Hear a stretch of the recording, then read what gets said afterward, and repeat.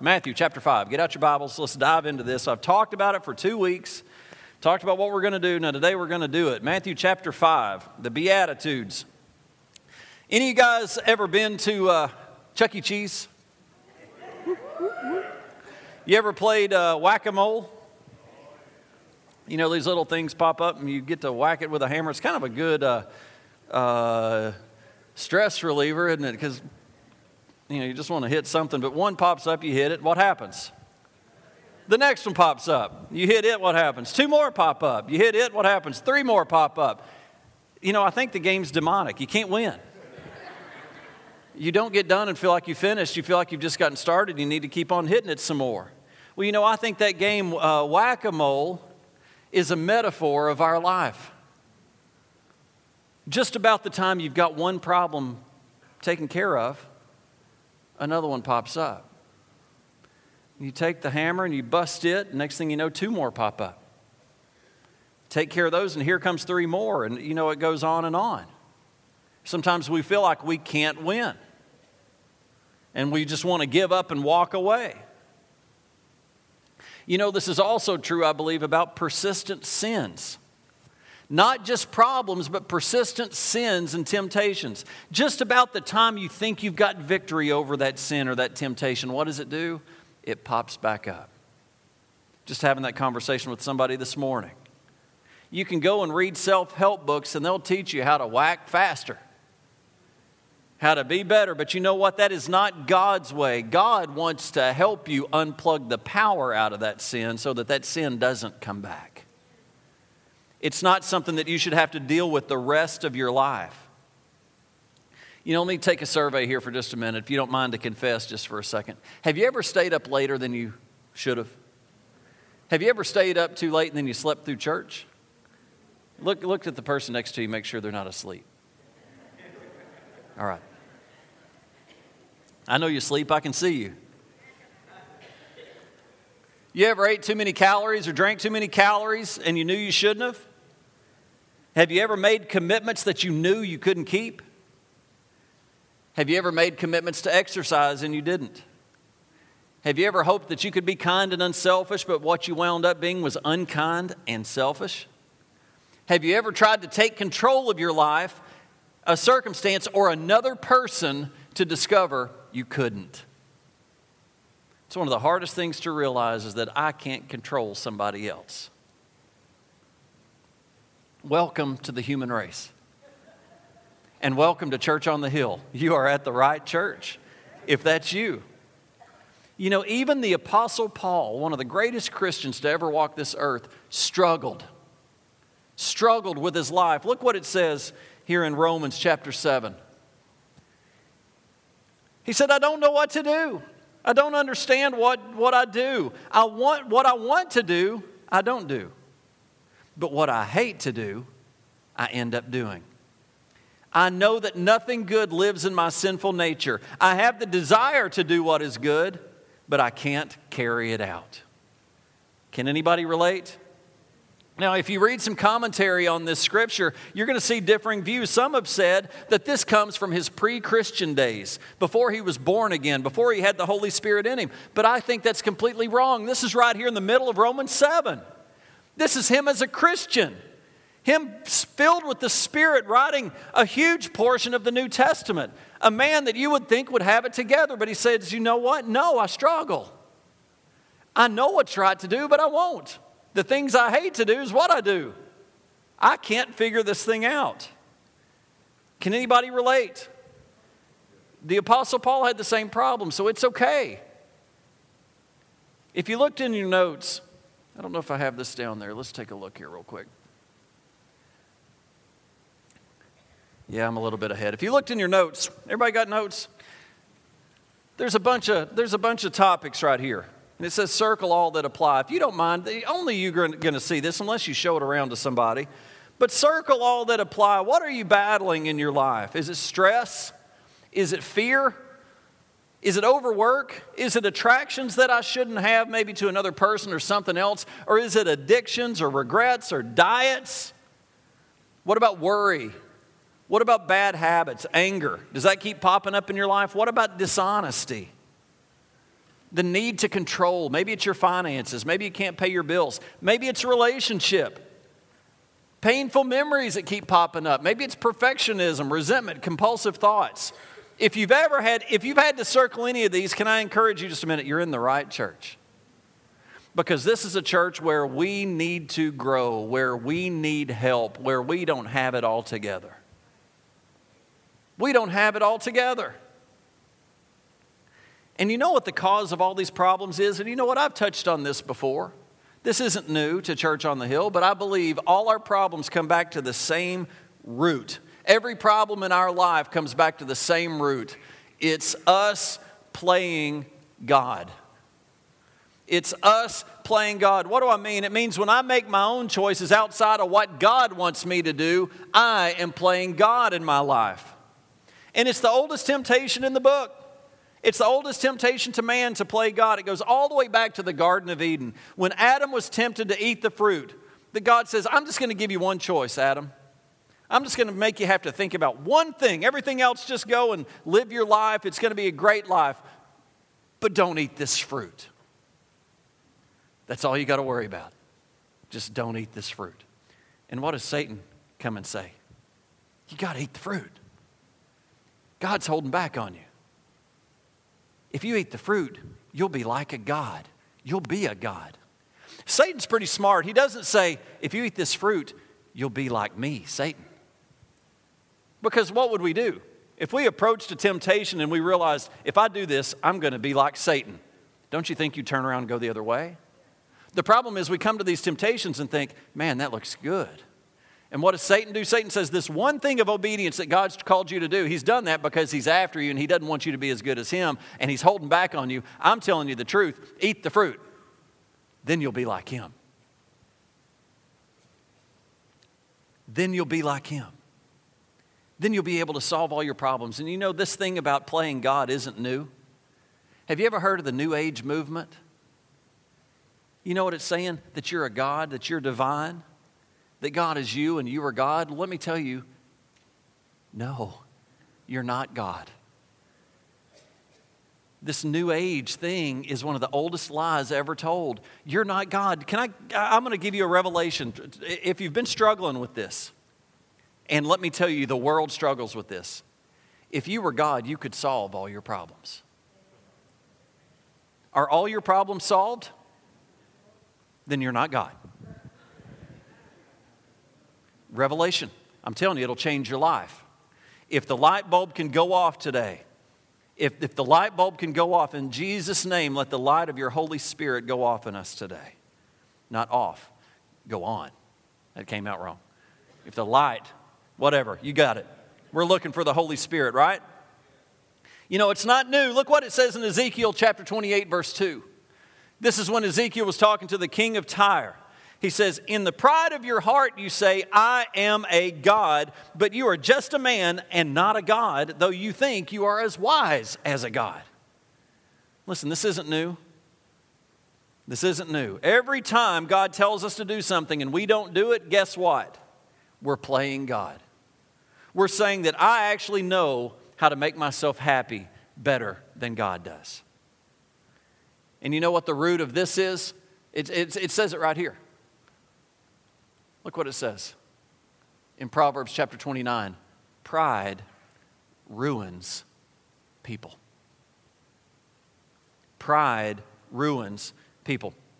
Let me ask you something. Anybody ever had a problem with a relationship? More than one?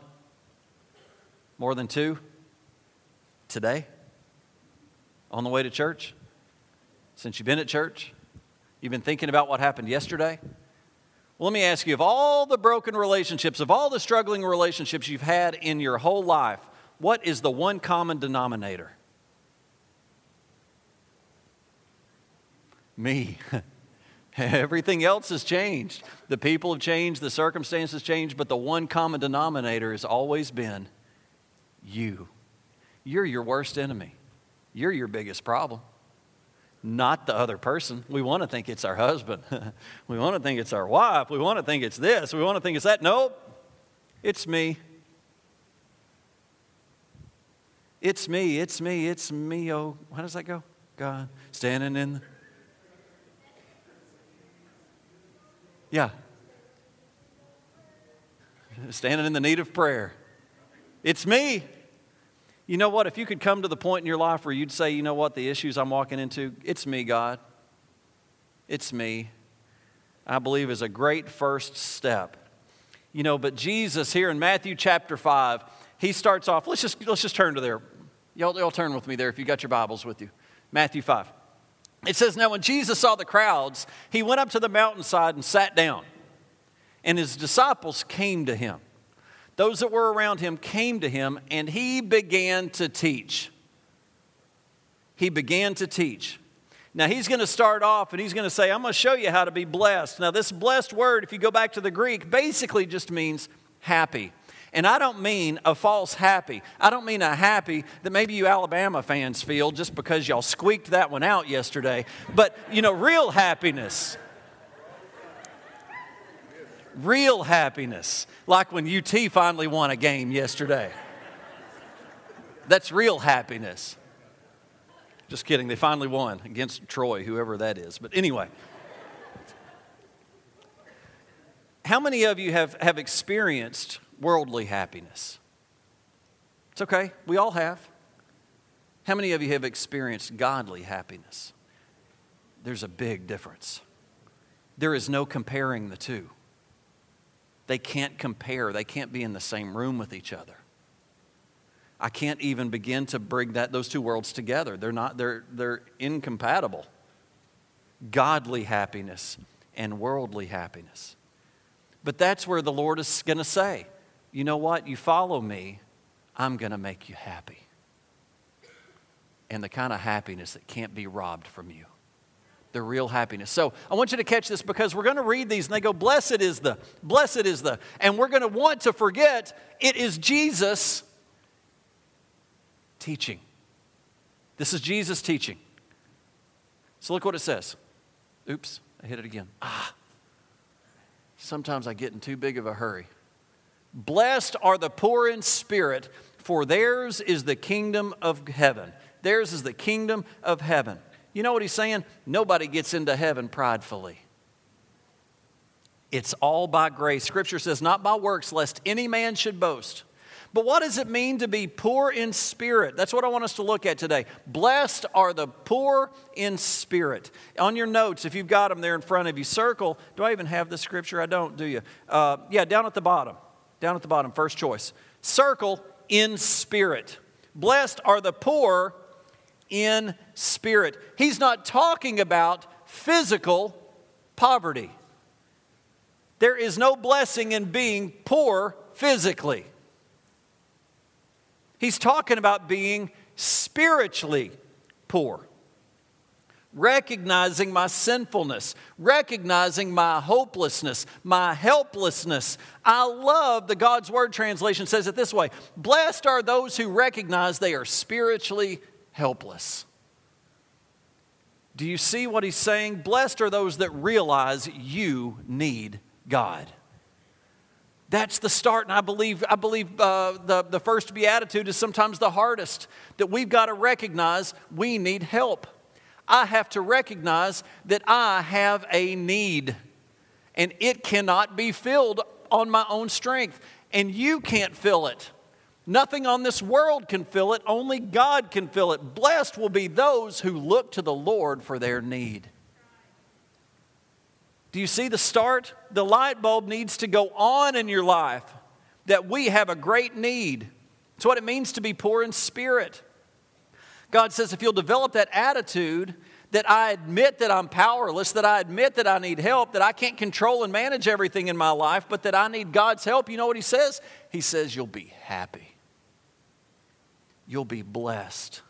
It's the first step to being blessed. Now let's look. How do we develop this attitude of being poor in spirit?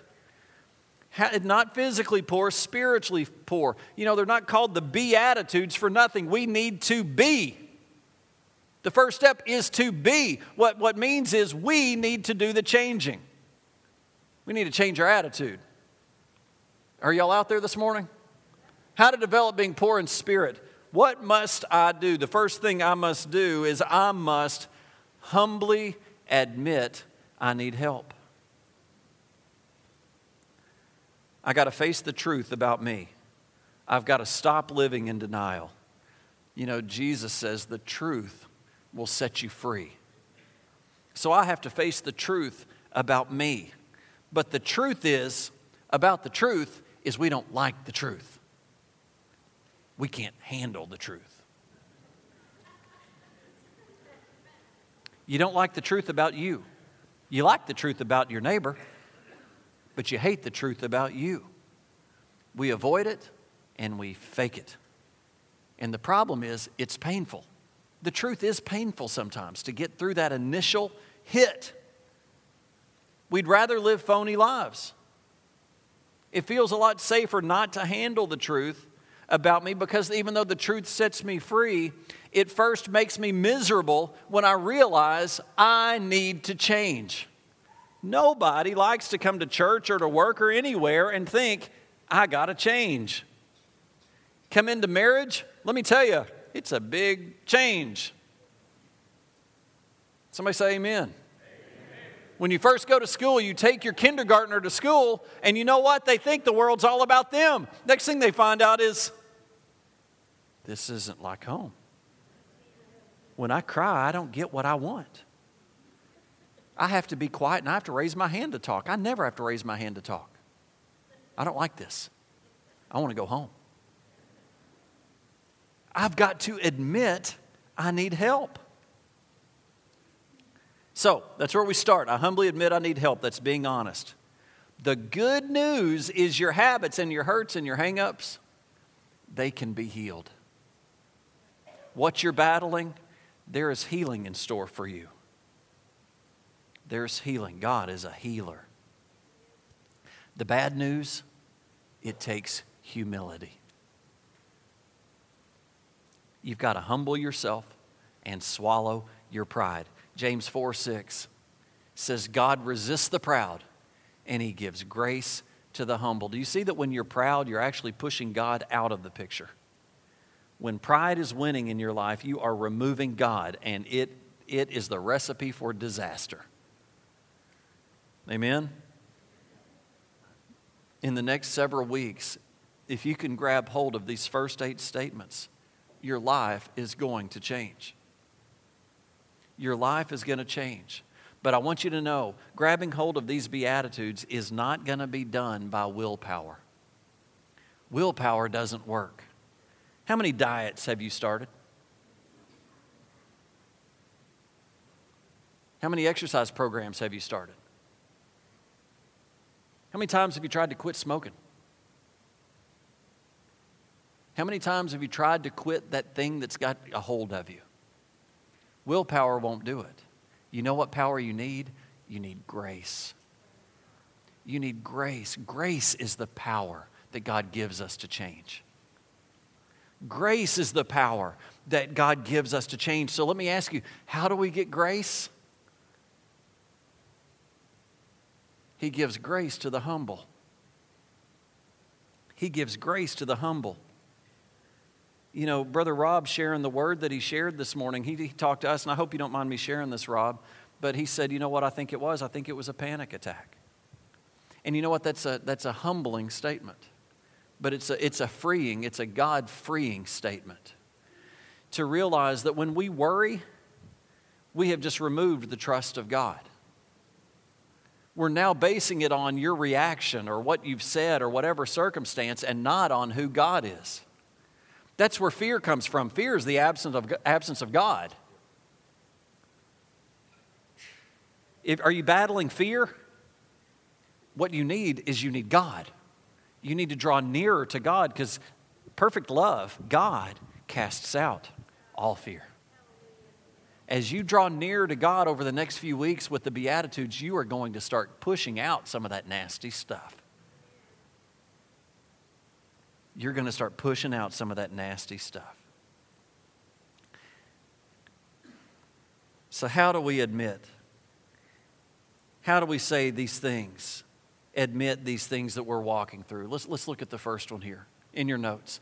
I need to admit on developing being poor of spirit, I need to admit that I'm broken. Why?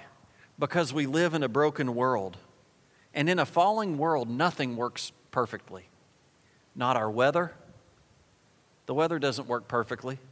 Not our economy. Not our voting system. Not our political party. Not our relationships. Not our marriages. Everything is broken.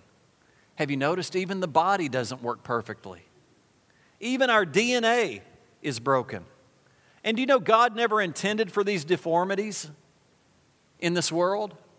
For these physical deformities, these emotional, these mental deformities, but we live in a broken world. And you can't expect two broken people to get married and have a perfect marriage. That's just foolish. It takes work. It takes dying. It takes giving yourself. The Bible says in Romans 8:20 that creation is confused. It's frustrated. It's groaning. You know, everybody's confused today. I don't know what I'm supposed to be, what I'm supposed to do. We've got confused attitudes, confused attractions, confused addictions, confused about everything. People trying to be other people, young people trying to be old people trying to be young people, men trying to be women, women trying to be men, races trying to be different races. We are confused with everything. We are not happy with anything.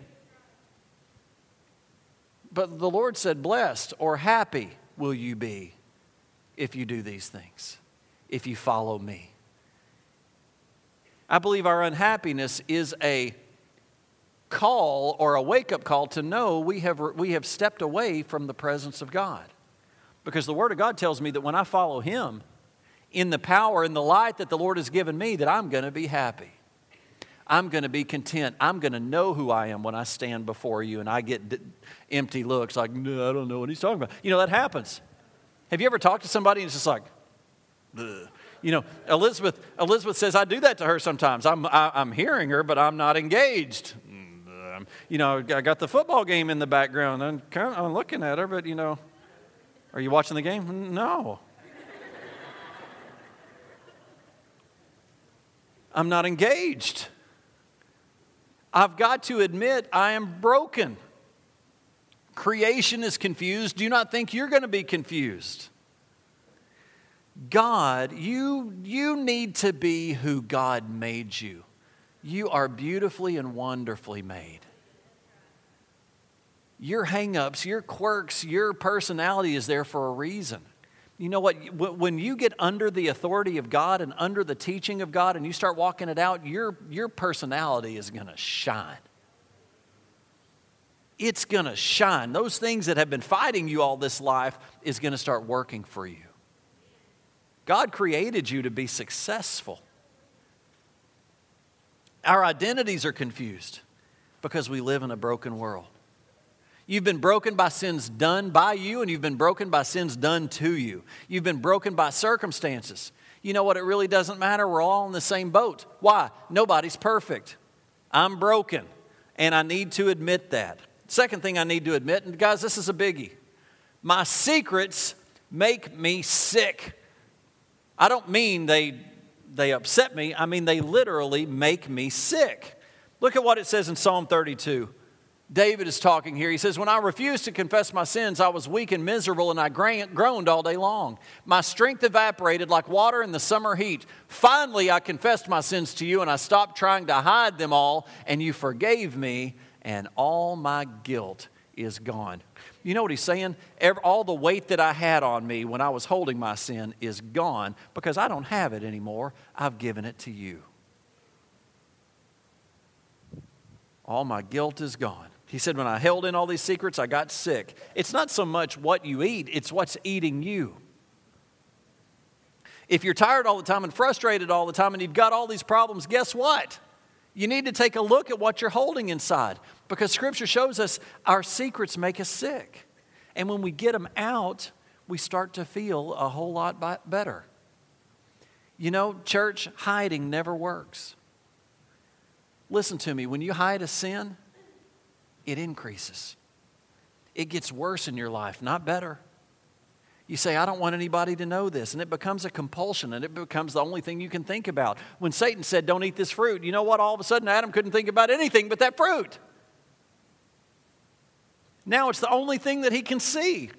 When we hide a fear, you know what happens? It intensifies.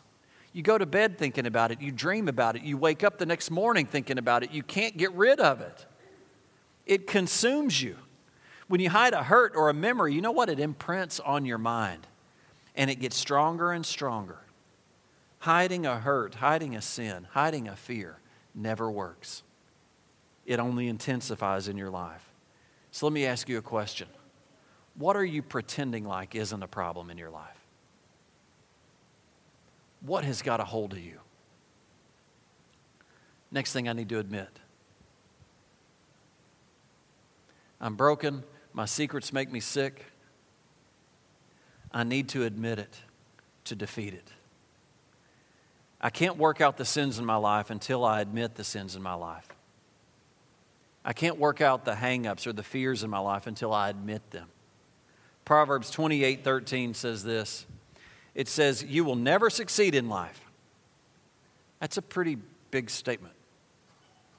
I would hope you'll listen. You will never succeed in life. I don't like that. You want to be a success in life? You will never be a success in life if you try to hide your sins. Confess them and give them up. Then God will show mercy. God says that. When you're holding on to your sin, you are fighting against God.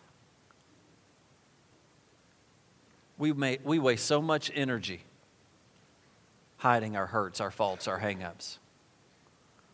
All that energy you use to pretend that you're somebody that you're not, and you hide your weakness and your faults from other people, it drains your life. And that's why you're tired all the time. So I'm broken.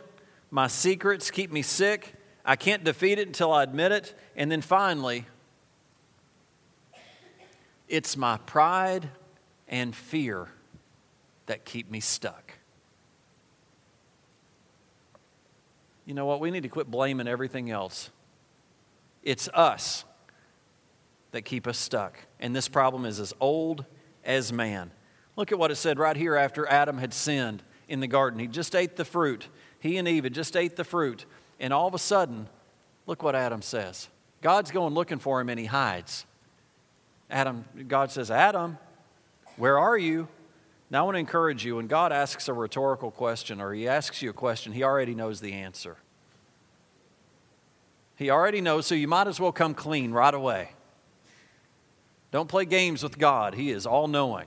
And look what he said. I was afraid because I was naked, so I hid. I was afraid because I was naked. What was the first fear? It was the fear of exposure. Somebody's going to find out what I'm really like. And you know what? That's how Satan gets you to stay in bondage your whole life. Somebody's going to find out what I'm really like. I was afraid because I was naked. That's the way we feel, vulnerable, naked. So I hid. And people have been hiding and hurling ever since. We hide our sins and we hurl at everyone else. If you go to Matthew 25 and you look at the parable of the talents, you know what the guy with the one talent said? He said, I was afraid, so I hid my talent. A lot of you are doing that, and it's pride. You know, that man did not know God. He said, I know you to be a hard man. I know you to be mean. I know you to be shrewd, and you're going to be hard on me. So I hid it. Here it is. And God's basically saying, you don't know me. If you'd known me, you would have gotten to work. I'm for you. I want to bless you. I want to give you more. Instead, I'm going to take that away because you don't know me. So I hid my talent. You know what that is? That's pride. I don't want anyone to know my weakness. And it's fear. I'm scared to death of my weakness. And you know what? That's Satan keeping you from getting well. Keeping you from getting healthy and whole and growing and getting unstuck. There is a lot of fear over Satan's kingdom if you get unstuck. Your marriage is going to get rescued. Your family is going to get rescued. And you're going to start doing things for the kingdom. You're going to start to be a success in what you're doing. You're going to start looking like you're a child of the king. That's what we look like. You know, when you're asked, and I did this today. How you doing? I'm okay. How about you? I'm okay. What's the most text today? Okay. You know, some people, I mean, it doesn't even make sense in the sentence you're talking about. Hey, we had a great day today. How's the weather? Okay. Like, are you even reading what I'm sending to you? Okay. Not even okay or okay or okay. It's okay. I don't really want to talk to you. Okay. The truth is that right? Is that K? What is K? Am I close? K. The truth is I'm not okay. You're not okay. But that's okay because God will make us okay. That's why Jesus came. If you're okay, imagine Jesus on the cross, hanging on the cross, nailed to the cross, bleeding, and you're saying, I'm okay. And Jesus is saying, well, why am I here? Why am I here? If you're okay, why am I dying on the cross for you? You're not okay. I'm not okay. But that's okay because God's grace makes us okay. What's not okay is your refusal to admit that you're not okay. We need each other and we need God's grace. Now, have you ever noticed that not all vegetables, when they're rotten, stink? Some do. Have you ever smelled a rotten potato? It will take care of business. You know, a potato when it's rotten cries out to the whole world, I am rotten. Smell me. But you know, an avocado when it gets rotten won't stink. Can't hardly even tell. What am I trying to say? Some of us think if we don't stink, if you don't know that's what I'm going through, well, okay, I'm not going to say anything. Really, it's the smelly people that need the help. Go deal with the smelly people. Look at that. Woo, that person needs help. But just because your rottenness doesn't stink, it doesn't mean you're not rotten. There's stuff in you that you don't like. And I'm not even talking about the things that God likes. There are things in you that you don't like, that you can't get free of. You know, you might say, I wish I could be more loving, more unselfish. I wish I didn't lose my temper so much. I wish I didn't have that compulsion. I wish I didn't have that fear. I wish I wasn't so insecure. The point is nobody's more broken than you. And you're not more broken than anybody else. Nobody's more broken than you, and you're not any more broken than anybody else. We're in the same boat. And because of our pride and our fear, we don't want to be honest about this. We don't want to admit our weaknesses, our fears. We don't want to admit. Because of our pride, we try to fix ourselves. As I close, look at this scripture here. Jeremiah chapter 2, verse 13. My people have committed two sins. Number one, they have forsaken me, the spring of living water. You know what it's saying? God's saying, I'm the one who's got all the answers, God says, for your life. My people have committed two sins. They have forsaken me. The answers that you need, they have turned from. You catch that? And number two, they've dug their own broken wells, their own broken cisterns, and they can't hold water. Not only do we reject God, but we make up our own plan to try to make it in our life. And then we go to the point of trying to get God to bless it or blame God for the hole we dug. And it doesn't hold water. The amazing thing is that we try everything except God. We try astrology, we try aromatherapy, we try crystals, reading your palms, acupuncture, go to fads, therapies, conferences, cults, motivation seminars, read books, do some of the stupidest things, and we don't even try God.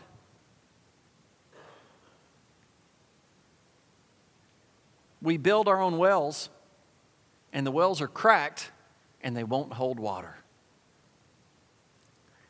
Let me close with this statement right here. You cannot solve a spiritual problem with a physical substance. We are trying to plug the dam with physical substances and not with God. We're like the Dutch boy who's got our fingers stuck in the dam trying to do it all. And we're leaving God out, and we're using our toes and everything that we know to use. Our nose, we're sticking everything and everywhere that we can. And God says, you've rejected me, and you're trying to do it on your own. Where are you? I'm here. The first thing in being poor in spirit is I have to admit I don't have it together. Next week, we're going to pick right back up, still here in poor in spirit. Can you see how big this is? How big it is that we make that commitment to ask God, we need help. Men, quit being so prideful and stubborn and not asking for help. What are you holding on to that needs to be confessed? What do you need to get free of? Let's get free. I'm going to ask the ushers to come on down right now. We're just going to go ahead and take communion during this moment. And I just ask you, what are you hanging on to? Right now, as we renew our covenant with Jesus Christ, as we have this image of Him hanging on the cross, we are not going to say, Jesus, I'm okay. Jesus did not die on the cross so that we would say, we don't need you. He died on the cross because the world has to have Him. We cannot make it without Him. Do you know Jesus Christ as your Lord and Savior? Have you given your heart truly to Him? Would you make that commitment today? That if you will believe in your heart and confess with your mouth that Jesus is Lord, you shall be saved. Church, it's time to take a stand. It's time to take a stand.